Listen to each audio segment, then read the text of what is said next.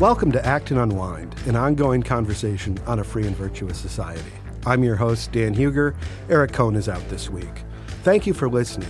I want to ask you that if you're listening to us on our website, that you navigate to the show notes for this episode to find a link to subscribe directly to Act and Unwind at Apple Podcasts, Google Podcasts, Spotify, or anywhere else you listen to fine podcasts. And if you like this program, please leave us a 5-star review at Apple Podcasts so as to help more people find our show. This week, I'm joined by Dylan Pallman, Executive Editor of the Journal of Markets and Morality and Research Fellow at the Acton Institute. I'm also joined by Noah Gould, Alumni and Student Programs Manager at the Acton Institute. Today, we'll be talking about the politics of AI, both its politically correct foibles, as well as more academic and empirical examinations of its biases. We'll also be talking about a scandal which has damaged the credibility of the Hugo Awards. Has deference to and potential influence by the Chinese Communist Party over last year's award destroyed the credibility of what was once science fiction and fantasy's most prestigious award. But first, however, I want to bring our discussion to my alma mater, Hillsdale College. For those of you listening at home, I am wearing a Hillsdale College piece of gear this morning. My interests will become apparent as our conversation unfolds, but that's why I have Noah and Dylan here to counteract me. Because last week, there was a rumble in the Christian college jungle to which Hillsdale College was a part. The other part of this was coming out of Covenant College. A professor of history there, Jay Green, who wrote an essay in Current on Hillsdale College questioning its Christian college bona fides, titled Selling Quote-Unquote Christian Hillsdale. To this piece, he received substantial pushback from Hillsdale College faculty and alumni. Later last week, Professor Green published a follow-up essay, some additional thoughts about Hillsdale, also in Current, to clarify his conception of Hillsdale College's faculty, and his definition of what constitutes a Christian college. It also supplies an acknowledgement of an error of fact in the first piece and an acknowledgement of improper framing in characterizing Hillsdale College's trajectory as quote-unquote Christian nationalist. We'll link to both pieces in the show notes, and it's very important for listeners, if they want to dive deep into this, to read both pieces, to get fully Professor Green's perspective and his concerns. He raises some interesting and legitimate ones worth talking about. That's why we're talking about it here. There are others that I don't find so compelling. But gentlemen, I'm going to turn it over to you and ask you sort of what your thoughts on this were from the outside of this controversy. Noah, let's start with you. Yes, this is an interesting debate because it really comes down to how do you think about a Christian college or university. So a professor from Covenant is going to have a specific kind of flavor on what a Christian college or university is. So you could take that as, okay, it's connected to a denomination in a certain official manner. By that definition, only a certain amount of universities in the U.S. are going to be Christian. Now, if you look at like the Council of Christian Colleges and Universities, which is kind of the official, here's a Christian university in the U.S., that is a really disparate group. There's a lot of different types of institutions in there. And it's important to note that Hillsdale College is not a member of that organization. So if that's your definition, then Hillsdale isn't a Christian college. If it's just any member of that kind of coalition. But what's interesting here is that Hillsdale has kind of had some shift in how it's described itself. And then I think there's an interesting distinction between how the administration might describe itself or market itself, and then how students or alumni might describe kind of their experience on campus. So I wonder if this piece is reacting more to kind of the public persona of Hillsdale more than the kind of on-the-ground what you're getting as an education. Little historical context for our listeners, and this is where I start to unpack the Hillsdale lore. Hillsdale College is founded in 1844, the same year that Pabst Blue Ribbon wins that blue ribbon, making it Pabst Blue Ribbon. So it's an old organization, but it's been around for a long time. It's been around so long that Pabst won a blue ribbon You know, we've had advances in beer making technology since we? then. I still love Pabst and Old Style, but back on track. It was founded by Free Will Baptists, but when the college was incorporated, it was not incorporated with any explicit denominational ties. It was non-sectarian. It was open to folks of all faiths, open to folks of all races, which was not the norm in 1844. That's a very proud legacy that the college has. It did, however, maintain a faith requirement for the president of the university and the board of trustees that they be Free Will Baptists until 1907, when that was suspended. And since then, there was a long period in which there's nothing, and there's no formal organizational ties with this organization. And although recently, in its mission statement, I think this was 2014, 2015, Hillsdale College explicitly added Christian into its mission statement. So that's just a little background. The background on the marketing of the college goes back to President George Roach, who became president in 1971. And he came from the world of FEE, the Foundation for Economic Education, big ties in libertarian and conservative movements. And he brought with himself a communications director by the name of Lou Rockwell, who was instrumental in the founding of the Mises Institute. He founded a lot of communications organs of the college, like Imprimis, which is their most widely distributed thing. And there are a lot of things there that talk about subjects of interest to people that are interested in the conservative libertarian movement in the United States. So that's where that marketing presentation might be coming from. And I know people back home in Massachusetts who have really no connection to Hillsdale. They don't have kids there. They don't really have any formal connection, but they read Imprimis.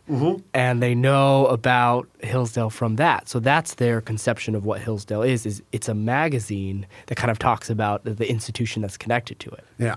So my funny Hillsdale College story is the first time I heard about it was on Michigan Radio, our local NPR affiliate, in which it mentioned a liberal arts college in Michigan, small grade student to faculty ratio, all that sort of stuff. And then when I got to Hillsdale College and my family members signed up for Imprimis because they were impressed with the education that I was receiving there, my grandfather, whenever I would call him, would say, "Did you go to that speech by so-and-so?" And I'd be like, I was not aware they were on campus. And then I would get the latest Imprimis, and it was a speech that they gave in Washington, D.C. or somewhere else, because colleges will host events around the country for fundraising purposes, that sort of stuff. So with all that, we're going to throw it back to Dylan, because Dylan had some other interesting insights at this piece. Yeah, so I guess I have two separate points, but I'm going to start by just saying, you know, I'm a person of faith and piety, and so I did the pious thing and consulted the prophets and oracles of our day, by which I mean the Bing Copilot AI, and I asked it whether Hillsdale College is a Christian college. And of course, it gave a wishy-washy answer, which AIs are prone to do with this kind of a question, but it gave me 5 criteria. Okay. Which I think is really fascinating to run down, not only in the case of Hillsdale, but I am a graduate of Kuyper College, which is a Reformed Bible college here in Grand Rapids, Michigan. And I think it's interesting to kind of think about these criteria, even though this is in no way official or anything like that. They're just interesting. So there's 5. The first one is the historical and current affiliation of the college with a Christian denomination or tradition. So Hillsdale identifies as Christian, but it is not affiliated with any Christian tradition currently. Yes. Kuyper College, where I went, is not affiliated with any denomination, but it is affiliated with the Reformed tradition and accepts not only the 3 forms of unity of the Reformed churches, but also the Westminster Catechism or Confession, which is, you know, there's even that makes between the Sabbath confusing, does it not? Well, I mean, frankly, there are some differences within the 3 forms of unity in the Reformed Church. Calvinist listeners will either be very disappointed or they'll be like, "Oh, he knows us," when I said that. But like, there are some things that are just not the same between the Belgic Confession and the Heidelberg Catechism, and that's part of their tradition. So I presume those things are not as important for that tradition, but it's still a standard, right? So I think that's interesting. So I guess by this, Kuyper 1 point, Hillsdale half point? I don't know. 0 points? 0 points since 1907, but before 1907, Right. a point. Right, because the historical side. So yeah, I don't know if there's a half point there. All right, so number 2, the presence and content of religious courses in the core curriculum or as electives. My understanding, as you've mentioned, is there's quite a bit. Not quite the level of the Christian College Association, where you have to have Old and New Testament Bible survey courses as required courses. Props to Anthony Bradley for pointing that out to us last week. But that, I don't know. You can weigh in as far as how Christian were your courses, or how Christian was the required curriculum. So when we had this conversation, Dylan and I had this conversation with Dr. Bradley last week, and I pointed out, when I was at Hillsdale, and the core curriculum has developed since I've been at Hillsdale, and now includes an explicit course in theology that was not there when I was there. But when I was there, we began our history of the West and the world, Western heritage core component by reading Tertullian, Clement of Alexandria, and St. Augustine. And the idea was, what is the relationship of Christianity to history, particularly its preceding history? And so when you start a history survey course with that sort of investigation, with major theologians in the Christian tradition trying to make sense of history itself from a Christian perspective, I think that counts. When in the English curriculum you had us read the Gospel of Matthew, Genesis, and Job, that's one of the bigger Gospels. That is one of the bigger books of the Pentateuch, is the biggest book of the Pentateuch, I believe. Yeah, I believe it's the longest gospel as well. And Job is very long in terms of the wisdom literature. That speaks to me as a commitment. Now, if according to Hoyle, you have to talk about Habakkuk in order for it to be a Christian education, well, I'm sorry. I play by house rules, not according to Hoyle on this question. I'm a lumper, not a splitter. But that'll give you some perspective. Okay. Number 3, the proportion and diversity of faculty and students who identify as Christian or practice Christianity. This was very high at Kuyper, as might be expected at a Bible college. There was no chapel requirement, but there was 3 days a week chapel, and it was usually well attended. Probably also various organizations and that sort of thing there as well. But Bible everywhere. Every teacher prayed before the class started. So what was your experience at Hillsdale? So Hillsdale, it was overwhelmingly Christian student body. The largest student organization was InterVarsity Christian Fellowship. I was on the board of Catholic Society. There was an Orthodox Christian Fellowship that had begun a couple of years before I was there. I had some very good friends involved with that organization. There was a chapel, and there was a chaplain, and there was daily prayer in this chapel. Now, granted, this is before Hillsdale College's new Grand Chapel, which is huge. This chapel seated maybe 20. But every weekday morning, there was a priest from one of the local Anglican congregations that lead students who wanted to morning prayer. Catholic Society, we utilized that for Rosary once a week. Orthodox Christian Fellowship did an evening prayer liturgy that I attended many times. We had faculty lead catechism studies over lunch for the Catholic students.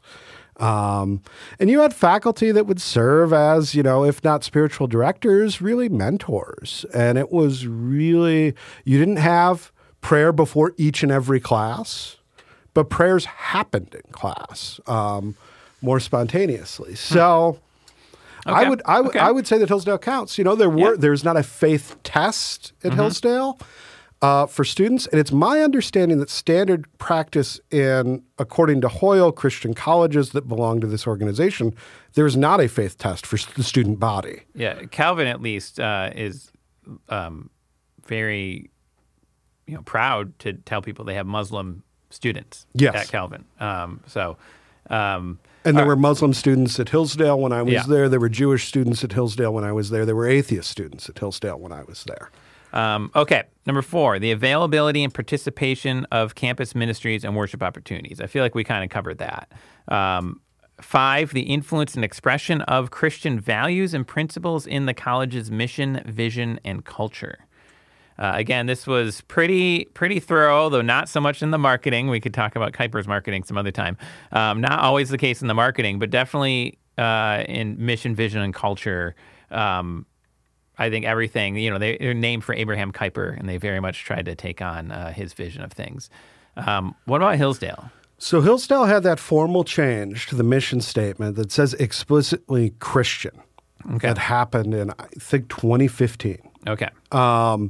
Prior to that, it had always been a part of its curriculum and its stated materials that it was talking about the Judeo-Christian tradition. So your mileage may vary on that, but it claimed to be perpetuating a line of theological thinking in the world through its core curriculum. So, yes. Although again, lumping and not splitting. Yeah, maybe. Yeah, okay. So maybe like 3.5 points for Hillsdale based on the Bing Copilot Christian College test here.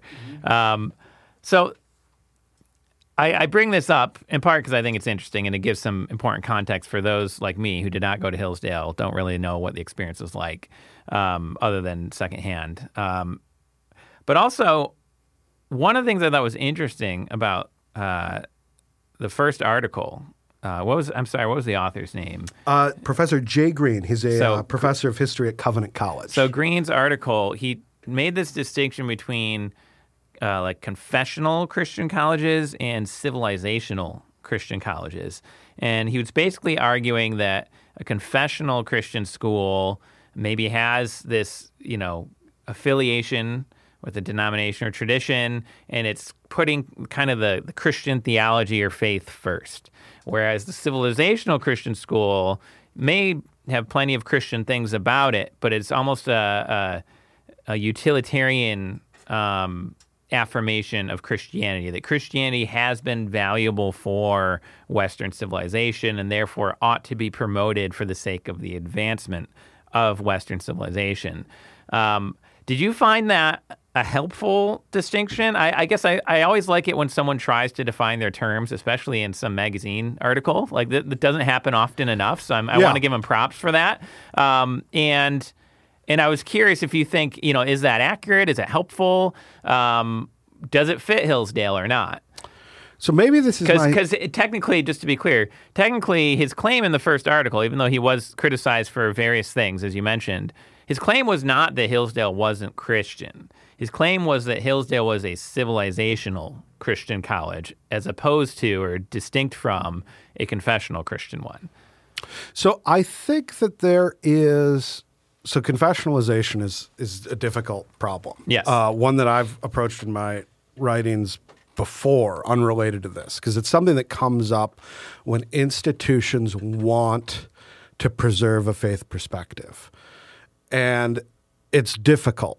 Sometimes institutions will come up with their own statements of faith that runs the risks of creating their own religious movements that are actually, the spirit of it might have been to preserve this particular religious tradition, but you end up creating your own. The other is to appropriate, as Calvin College does, as Kuyper College does, Calvin College does this with the three forms of unity. The problem with that is when the rubber meets the road, it gets very difficult. Like Calvin has this very long document on what it means to be a university and confessional, and it's like 50 plus pages, and it's very thoughtfully considered because they realize that the university is not a church and that what they're trying to do is adapt a churchly governing document to an educational context. So that's just plain old difficult. So those caveats aside, in those senses, Hillsdale is not a confessional school. It does not have those problems. But I have a very hard time conceiving of Christianity apart from Christian civilization. I have a very hard time conceiving of Hinduism apart from Hindu civilization. And I have a very hard time of conceiving of Islam apart from Islamic civilization. These religions exist in the world. Yeah, I think a really interesting thing about this kind of distinction that he's trying to make is that distinction really exists only if you see those two things in competition with each other. So he makes this claim that once you become a civilization, as opposed to a confessional school, then you can no longer critique culture effectively because you're just kind of buying whatever Western civilization is offering.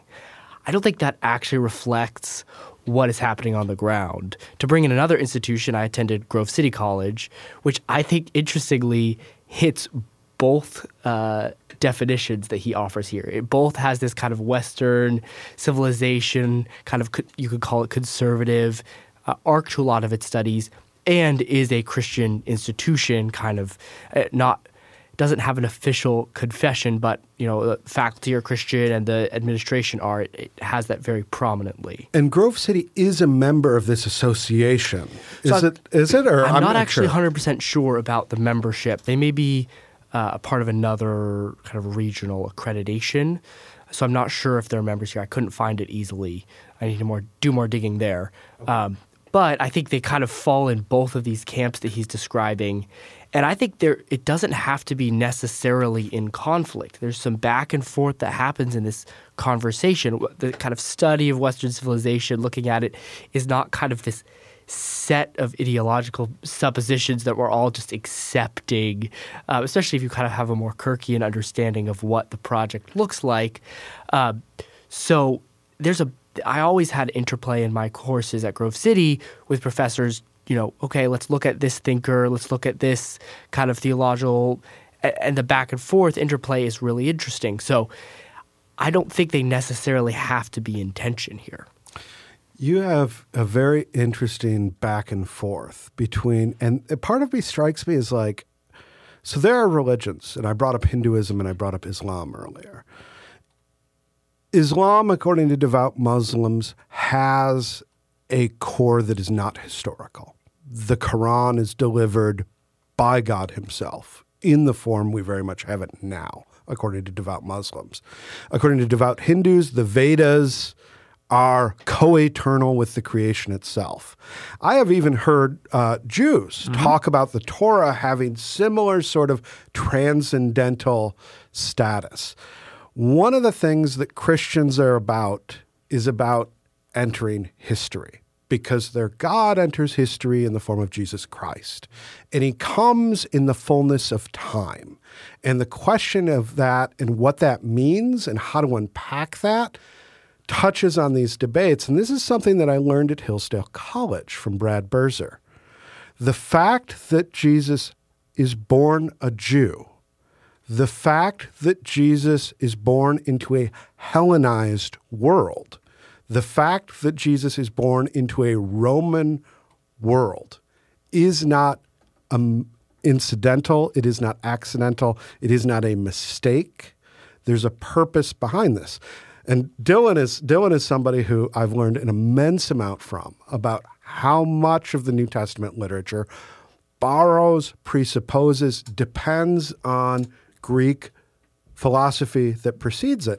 And this is why someone like Clement of Alexandria in those early readings at Hillsdale says things like Plato is a saint, because that is a thread of the Christian tradition. Now, not all Christians believe that, but there have been from the very earliest days. Clement gives the most plausible version of that, actually. So the typical thing comes from Justin Martyr, where he basically says, Plato had to have read Moses, because all of his good ideas we can find in the Torah, in the Old Testament, long before Plato ever lived.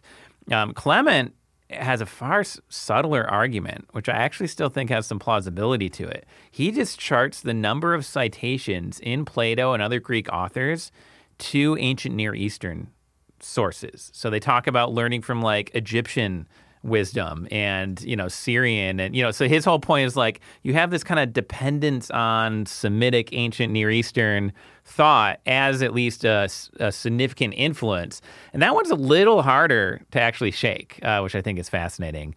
A point I was going to add to build on what Noah was saying, I think there is a really interesting question for Green. And I would love it, he can tweet at me or whatever if he has an answer. But are these things separable? Because that does actually raise the question of, is his conception of Christianity, or specifically confessional Christianity, something that is separable from the historical conditions in which it came about? And I'm skeptical that it can be. Because all of these confessions have dates as when they were, the Belgic Confession was written to try to say, hey, we Protestants, we're not anarchists like the Anabaptists, we Reformed, we're peaceful like the Catholics or what. I mean, it was kind of like Catholics and Reformed, but not those Anabaptists. You can be okay with us. I mean, that's like the point of it. It's written to the king, whatever. And then you go to, the Heidelberg Catechism. That's a different historical context. You have people trying to, settle some of the differences between Protestant groups and come up with a confession and, all that kind of stuff. You go to the Canons of Dort. Different context. You have the Remonstrance, you have Remonstrance, you have Arminius, you have two different camps within the Reformed tradition that they kind of write it in an ambiguous way so as not to favor one or the other. There's all these kind of historical, civilizational factors, and these become civilizational documents, right? They have influence. They basically are constitutional.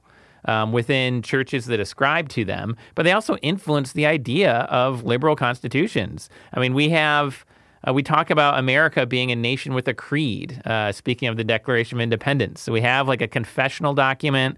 We have maybe not quite a catechism. Maybe we need one. Maybe that's what our education system is supposed to be for. We have a citizenship test that has questions and has answers that are expected. Right. But, we have these kind of things that are supposed to anchor our polity in not just procedures, but in ideals. And that's how these functioned. That is smaller scale, I suppose.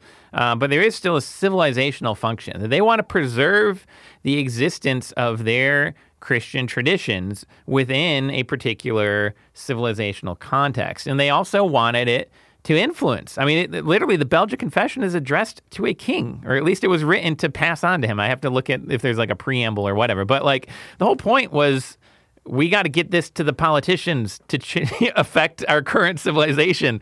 So that's really interesting. Now, I don't know that necessarily means that his distinction is a distinction without a difference, but I would love for some further clarification because I do have a similar kind of hesitation as Noah there, that it just seems like there is a presumption that you have this ethereal, purely abstract confessional Christianity, and then you have civilizational Christianity, which is, so bound to history as to be like stuck in a deterministic, historical social dialectic or something Marxist like that, and or something even just as he put it, kind of combative, that you have to, take on a sort of culture war stance to things or that kind of thing. And I don't know if that's necessarily the case either.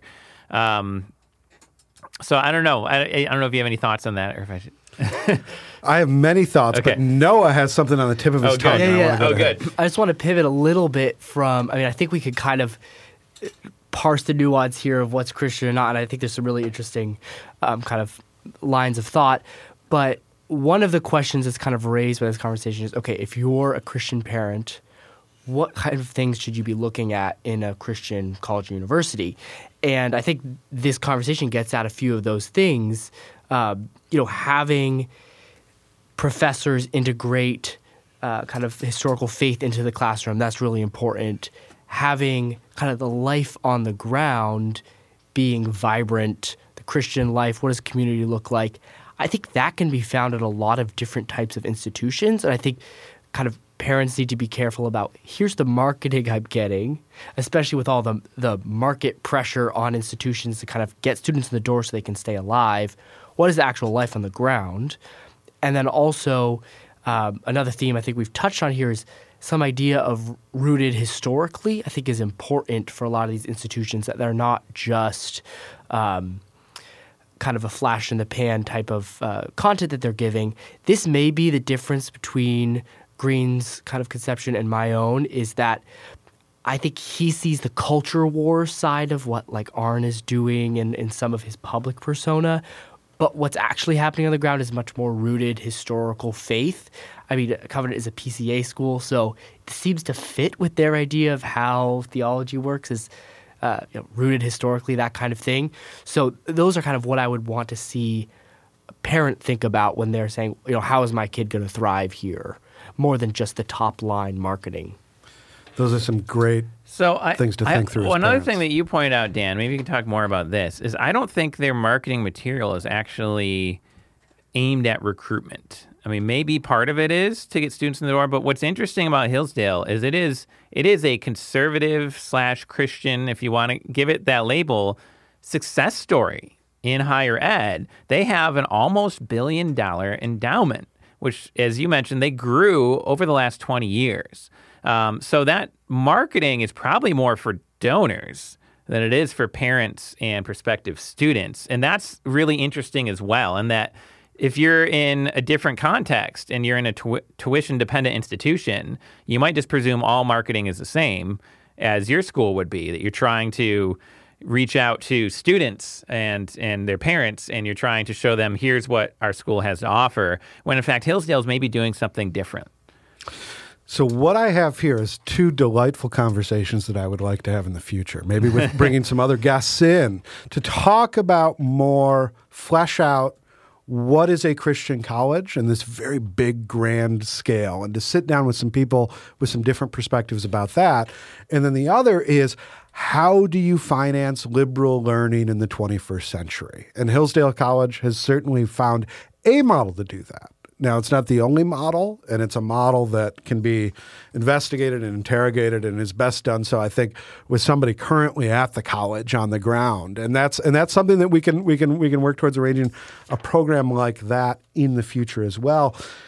But now I want to turn from Bing and its ChatGPT and how it's assisted us with this program to Google, who this month relaunched and rebranded its generative artificial intelligence chatbot Bard as Gemini. Folks eager to try it soon found it very, very strange. It had some quirks. Users reported and tweeted a flurry of Gemini-generated images that featured gender and racial diversity in very curious places. Among medieval Vikings, Wehrmacht soldiers in 1943, even the Pope in Rome. In response, Google promised it was, quote, working to improve these kinds of depictions immediately, end quote. And Google paused Gemini's ability to generate images of people. In a happy coincidence for Fabio Modici, Vladimir Pino-Neto, and Victor Rodriguez, they have recently published a paper in the journal Public Choice titled, quote, More Human Than Human, Measuring ChatGPT Political Bias, end quote. This is hot now. This is officially something that is leaked off into the public conversation. While the story with Google's Gemini is developing, this paper on ChatGPT, exploring a similar set of concerns, examines, quote, bias involving race, gender, religion, and political orientation, unquote, empirically. In their abstract, they, quote, find robust evidence that ChatGPT presents a significant and systemic political bias towards Democrats in the United States, Lula in Brazil, and the Labour Party in the United Kingdom, end quote. Dylan, what do you make of this? Yeah. So once again, I consulted Bing just out of a curiosity and because I thought it'd be very topical. And I think it's interesting that Bing basically knows about, they actually cited the study, the Stanford study. So it got that. And then there's another one which has been reported on as, there's actually a significant spectrum of political biases across different models. So, for example, OpenAI's ChatGPT and GPT-4 were the most left-wing libertarian, while Meta's Llama was the most right-wing authoritarian. What it doesn't say, but I know to be the case, because people have pulled up the political quadrant, the old Nolan chart. Yes, where you have authoritarian on one side, and what's the other one? Libertarian. Libertarian. Yeah, libertarian, authoritarian, and then you have, I think they use the terms liberal, economically liberal, and economically conservative. Economically progressive would probably be more accurate, I suppose. But they do that. Every single one of these were in the bottom left quadrant. So when they say that one is more right-wing authoritarian, it was not even on the right. It means it is the closest to the center. What it looked like to me was actually the spectrum of views in the 2019 Democratic primary between the candidates. I mean, it was like literally, it was exactly, I was like, oh, there's Bernie, there's Beto, there's, so basically Llama's Beto. And like, which is weird because you never know quite what. You'd think, and fun, actually, I believe what's the Twitter AI? Is it Roku or no, that's not it. It's Dork or I can't remember the name of it. Grok. So Grok fun mode is like the farthest to the left. Which you'd think that I don't know who that would be most progressive. It wasn't farthest to the bottom in terms of the economics, but it was farthest to the left socially. And I don't know who that would be, but you'd think the funnest should be the guy who's like skateboarding. But anyway, maybe this metaphor is going too far. But the point being, I do think even that kind of less academic test does tell us something, that even though there is a spectrum, and people will probably encounter this if they bring this up, no, there's actually a spectrum of biases depending on the model. Yes, there's a spectrum of views, just like there's a spectrum of views among Democratic presidential candidates.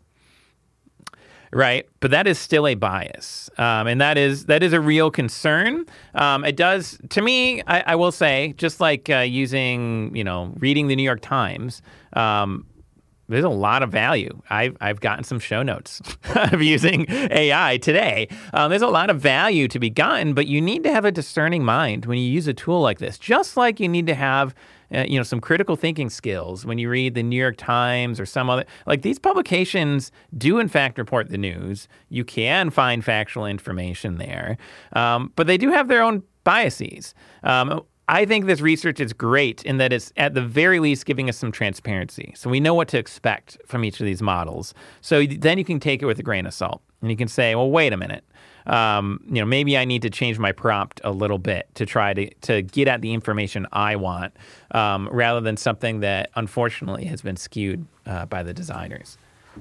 Yeah, I agree wholeheartedly with the idea of transparency. I think it's helpful to back up a little bit and say, the difference between kind of reading a New York Times article and the kind of answers generated by either a large language model or image generators is that the model doesn't really understand what it's saying. It's predictive, yes. So it's just giving you kind of a string of words that are associated based on the data that was inputted and then the parameters that the kind of maker said, okay, don't say these things. So when I first saw the news about Gemini, I thought back to the early large language models that we saw, and they just took the entire internet and just input it into the model. What you got was incredibly racist comments. Like that was the baseline for pretty much everything that this model was spitting out, was just reflecting what kind of chat rooms look like, which is a majority of the kind of content on the internet. So what I think this is, from one aspect, is an overcorrection from early problems they had with the model. They're really afraid that the model will start just reflecting the average interaction on the internet. Because that's what it is. It's a really great average machine that I can say, here's what the average human is going to say Google about this. in particular, I believe, several years ago made an AI chat bot that they put on social media, which would learn from the way in which people interact with it. And of course, there's a lot of trolls on social media who immediately trained it to be like a Nazi sex bot. Like it was like as bad as you could possibly imagine. So that's a really interesting point. Like the internet itself as a whole may have its own bias that is worth trying to do the work to avoid. Yeah, so what we got is an incredibly risk-averse, these large social media companies, we think of them as kind of the rule breakers and the upstarts. They no longer are. They are very risk-averse. They don't want to upset their brand or come out with some content that is really objectionable. So they've created these parameters to avoid kind of racist comments, and what you get is Vikings of every race and culture. Yeah, I saw a diverse battalion of Confederate soldiers. It generated at one point. Yeah, so you get these kind of wacky outpourings. So I think transparency is good because there's going to be some back and forth here, but I don't necessarily buy the argument that it's just 100% kind of woke social media. I think it's risk averse, large left-leaning social media creators that have created parameters that will kind of disallow objectionable content. There's a lot that we are going to be returning to over the next years with AI. This is an extremely valuable tool. One of the things that helps is part of the problem with this sort of putting your fingers on the scale that might be done for all of the right reasons is it's not immediately transparent that it's being done. Because many of these models operate where you give a query and they give an answer. One of the things that's been great about Microsoft's implementation of what is essentially the ChatGPT-4 model under the hood of Bing is that it cites sources for its arguments that allows that, just like you need media literacy, quote unquote, you need AI literacy. And Microsoft, I think, is leading the way in that transparency to the end user. Yeah, and I use Bing, not to make this an advertisement for that or anything like that, but I use it precisely for that reason, because sometimes you will ask it a question and it'll give you something that seems benign and factual, but then it'll cite a source and you realize, oh, its source is 4 years old. It was pulling the best it could find, but I really need like this year's data or something like that. So I need to do my own Googling, or I need to ask, a more narrow prompt or something like that. Whereas if you're just kind of putting in a prompt, seeing what it says and taking it as, oh, that must be how it is, there is a real, and I mean, if you ask any of these AIs, they'll be like, oh yeah, we spread misinformation all the time. Like, it's self-aware. Well, not really. It's actually neither intelligent nor conscious, but it will tell you that AI has a tendency to spread misinformation. And this is one of those reasons. It's doing the best it can with the algorithm, the parameters, and the data it has. But there are limits to what that can accomplish. Absolutely. We want to turn next. We want a little interlude because there's also an artistic dimension to this. And since large language models have really emerged, Dylan and I have had extended conversations on whether AI can produce art. And I think the performance artist, singer-songwriter Grimes has definitively settled this question in my favor when she tweeted out the other day. She had originally been very critical of this Gemini image generation, but she says, I am retracting my statements about the Gemini art disaster. It is, in fact, a masterpiece of performance art, even if unintentional. True gain-of-function art. Art is a virus, unthinking, unintentional, contagious, offensive to all, comforting to none, so totally divorced from meaning, intention, desire, and humanity that it's accidentally a conceptual masterpiece. A perfect example of heedless runaway bureaucracy and the worst tendencies of capitalism, an unabashed simulacra of activism, the shining star of corporate surrealism, an extremely underrated genre, by the way. The supreme goal of the artist is to challenge the audience. Not sure I've seen such a strong reaction to art in my life, spurring thousands of discussions about the meaning of art, politics, humanity, history, education, AI safety, how to govern a company, how to approach the current state of social unrest, how to do the right thing regarding the collective trauma. Skipping to the end now, art for no one, by no one. Art whose only audience is the collective pathos. Incredible, worthy of the MoMA. Dylan, response. Well, I just fundamentally disagree that the purpose of art is to challenge, make a statement, challenge people, that sort of thing. I think there is a subgenre of art called marketing, in which it is supposed to make a statement. There's even a subgenre of that called propaganda, which I use in a neutral way, that's supposed to make political statements and political arguments and rhetoric. But I don't think that's all art, and I think something is lost when we divorce art from beauty. And I mean, this makes me speaking from that kind of classical Western Christian civilization background. But I think it was right. And that doesn't mean there's no nuance that can be added and no extra, interesting possibilities with new technology and the camera changed painting, that, you have all this sort of stuff. You have the AI now being pretty revolutionary. But I think one thing that I'm working on very slowly, co-authoring an op-ed with a friend. We'll see if we ever get through that. I hope we do. But I previously wrote an academic paper with him on art and aesthetics. And one of his contributions, his background is theological aesthetics, is that there's something of that when we try to define the word art, we're actually not being precise enough. You have an artist who creates artwork. Art is the skill by which they do that. It's, in fact, classically an intellectual virtue. And it's something that has this objective, subjective kind of quality to it, that there's something of the artist in the art. So I love her statement that is art by no one for no one. There's no one in this art, in a sense.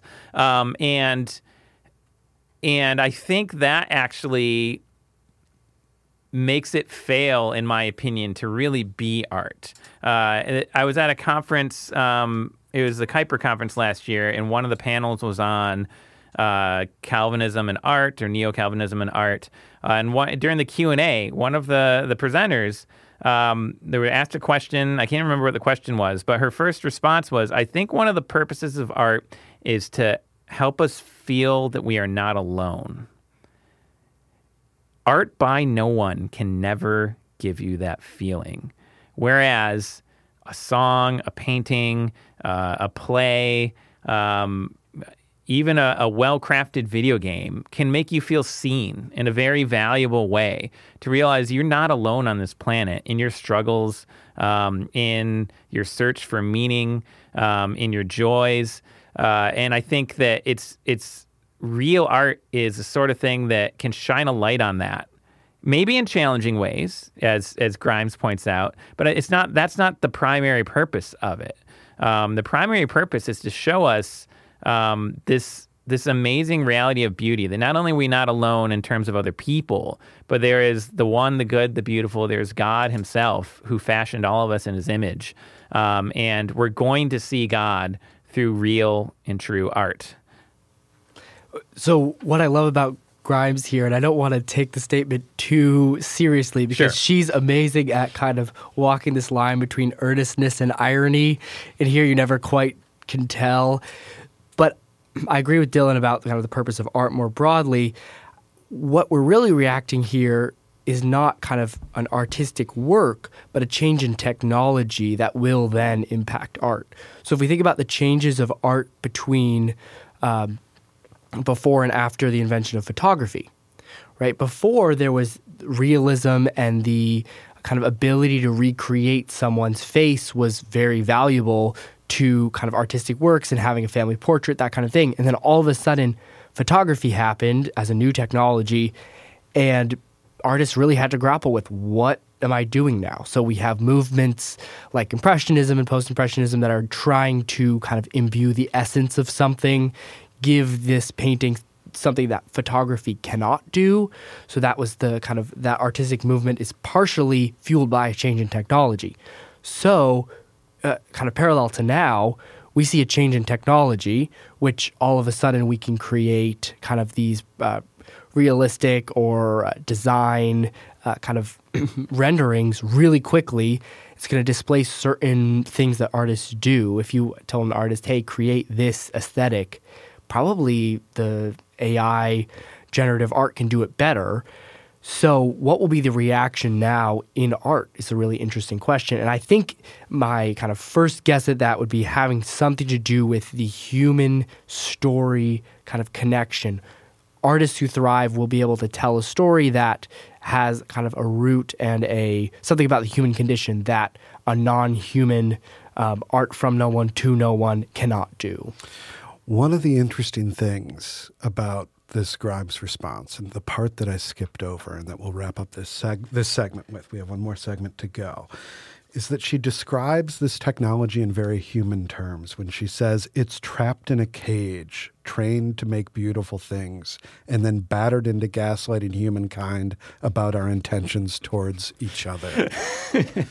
And with that, we turn from the world of science fiction and fantasy to the world of science fiction and fantasy. The Hugo Awards, which are long been celebrated as sort of the premier awards of the science fiction and fantasy genres, they are meshed in a controversy. And this controversy has been enrolling for months, and there have been recent developments last week confirming the worst suspicions that many people had. So to set the stage, in January of 2024, the voting statistics for the Hugo Awards, which was held in Chengdu, China, came into question after several authors were declared ineligible without explanation. These included very, very prominent authors like Neil Gaiman, R.F. Kuang, Jay Zhao, and Paul Weimer. What came to light earlier this week was that leaked emails revealed that these authors were excluded due to the actions of Hugo Award administrators who sort of self-censored, thinking that these authors would cause a scandal to their Chinese hosts if they were to win the award. Based on complaints, there have been a series of resignations, recalibrating the award. There's a lot of ins and outs to this story, and it doesn't even start when it happens on the award floor itself. Adam Morgan, writing in Esquire magazine, and we'll link this to the show notes, writes about how even the location may have been the product of tampering. So the Hugo Awards are very democratic awards. Anyone who is a member of the society which they're affiliated with, which runs them, can vote not only for awards, but for the location of next year's Hugo Awards. And in 2021, the voting process, this is Adam Morgan in Esquire. He writes, in 2021, the voting process to select the host city for 2023 convention became a lightning rod for conspiracy theories. Each year, anyone who purchases a membership in the World Science Fiction Society can vote on where Worldcon will be held 2 years later. In 2021, voters could choose between Chengdu and Winnipeg, Manitoba, for the 2023 convention. There were concerns that a couple of thousand people from China purchased memberships in the World Science Fiction Society that year to vote for Chenggang, says Jason Sanford, a three-time Hugo finalist. It was unusual, but it was done under the rules, end quote. While Sanford welcomed the participation of new Chinese fans, other people were alarmed that many of the Chinese votes from Chengdu were written in the same handwriting and posted from the same mailing address.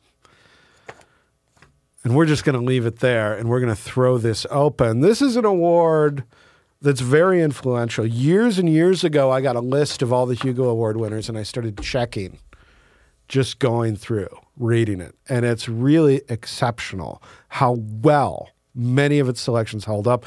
I think it's much more consistent in its evaluation of talent than something like the Academy Awards, which, sometimes you go back 10 years ago and you're like, why did they pick that one? With the Hugos, it's very prestigious and is almost always on. But this is devastating to the credibility of the organization. And it gives pause, again, to sort of what are the costs to engaging China in the 21st century. Dylan, what are your thoughts? So I have at least 2 points of interest here. One is the way this came about, as you mentioned. Now, there may have been actual fraud in the voting, but even if there wasn't, the CCP could have just flooded the previous year's convention with operatives to vote. Because as you mentioned, it's very democratic. It's the fans show up and they vote, which to me is a very great object lesson in the problems with direct democracy.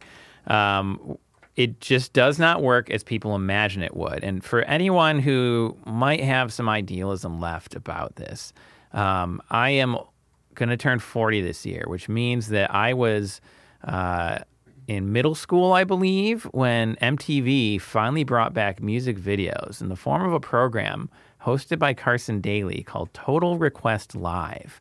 And it was, in the one sense, a step in a positive direction for MTV, which people had been making fun of forever. All they have is the real world now, and we never get to see any music videos. Well, now they brought back music videos, prime time, right after school, so all the teenagers could watch. But it was call in, and whichever ones get the most votes, whatever the most requests, those are going to be the top 10 videos that we play. And what we saw was basically 10 to 20 artists have their videos played again and again and again and again. And within a few years, all we were seeing was Limp Bizkit and Kid Rock and NSYNC and Britney Spears. And some of those are fine. I'm not necessarily criticizing them. But what we lost, and to give you an example, there's a band, to really put my nerd creds on the table, a band called Jimmy Eat World. They have a cult classic album called Clarity. And there's a song on that album where there's the lyric, open the request lines, right? Let selection kill the old. The idea being that you have this tyrannical DJ who is choosing what people listen to. But the people, they all know what they want to listen to. And why don't you just have more open request time so that they can call in and say, I want to hear Jimmy Eat World, or whatever. Jimmy Eat World, it turns out, had a very successful music career, still around. Hopefully you've heard of them. But they were completely wrong in that song about how it would go. And we saw that with Total Request Live. It was the absolute watering down of what are you going to hear on the radio? How are you going to discover new music? It was not going to come from MTV as it did in the 1980s, for example, when that's about all they had going for them was, I guess we'll just, what new video do we got? We'll just put it up there. It's poorly created. It's, but it's an interesting song and it's something new for people to see, and they would just throw it up and people would actually encounter new music that way. Similarly, you have this voting method that is so easy to manipulate. And that's true of any direct democracy. Now, the smaller it is, the better, but that's now you're already getting into constitutional sort of manipulation. If you're going to change the sort of scope, who's allowed, how many people are allowed, all this sort of stuff needs to be thought through. And this was the way the fraud was perpetrated. Yes. It was that certain authors were disqualified after the first round of voting and simply never appeared on the second round ballots. And when months later voting information was finally released, it showed that those people should have been eligible to be on the second round ballot, but were inexplicably ruled ineligible. Now, the other side to this, which I do think is great, and it's an important counterbalance to everything I just said about direct democracy being bad, is that free markets are good. The way free markets work is that people buy stuff they want and they don't buy stuff they don't want. And that includes things like whether or not people will continue to want a Hugo Award. At least one of the winners, I can't remember their name, but they've come out and said they are not going to list their 2023 win. So, I mean, as you mentioned, this is like an incredibly prestigious list. It puts them in the ranks of, Heinlein and Herbert and, all these like classic science fiction authors. On their next book, on the dust jacket, when you look at their bio, it's not going to say, John Smith is a Hugo Award-winning author, even though he is, because he doesn't want to be associated with this. And this is one of the mistakes you find in especially communist and authoritarian regimes. To get back to our previous point about art, art is something that, to some degree, everybody tries to restrict it, but very much so in totalitarian regimes, yes. This was true in the Soviet Union, it's true in communist China, but really, for the most part, our politics, we just don't care what artists do or don't do, or whether nobody is making art, as the case may be. It's not worth the political time and effort. Well, I want to bring this back to kind of the conference organizers, because there is kind of a virtue element that's just missing in how they ran this whole, event and the choosing the winners. I mean, it's a really cool way that they've chosen them. And Dan, you talked about how successful it's been. There's a lack of prudence in allowing a city in China to be a finalist chosen kind of by their kind of general pool, because that kind of paints you into a corner for what you can allow for science fiction, which is historically a great genre for kind of poking holes in authoritarian regimes and calling things out. And that's one of the most exciting things about the genre. Well, it was imprudent to allow that to be a top 2. And then once they actually got to choosing the finalists, these emails are just absolutely embarrassing.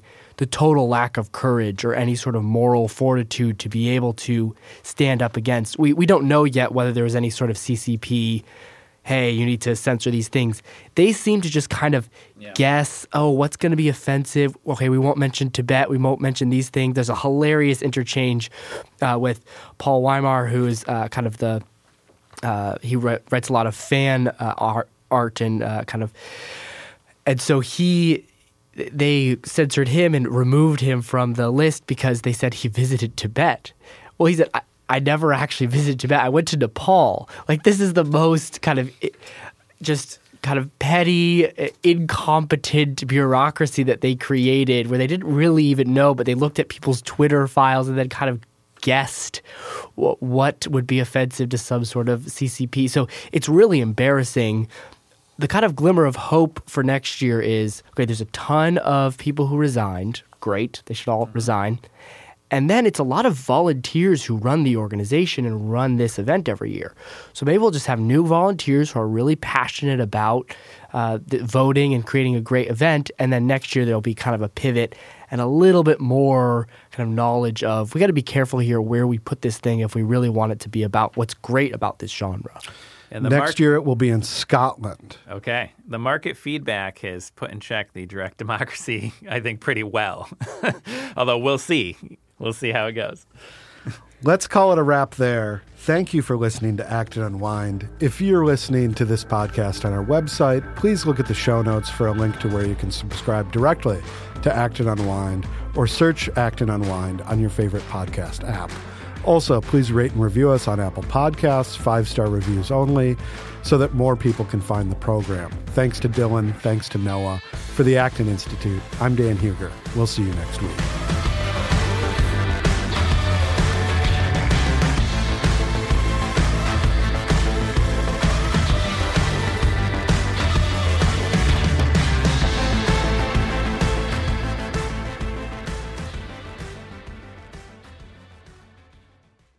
As Limp Bizkit says, we're rolling, rolling, rolling, rolling.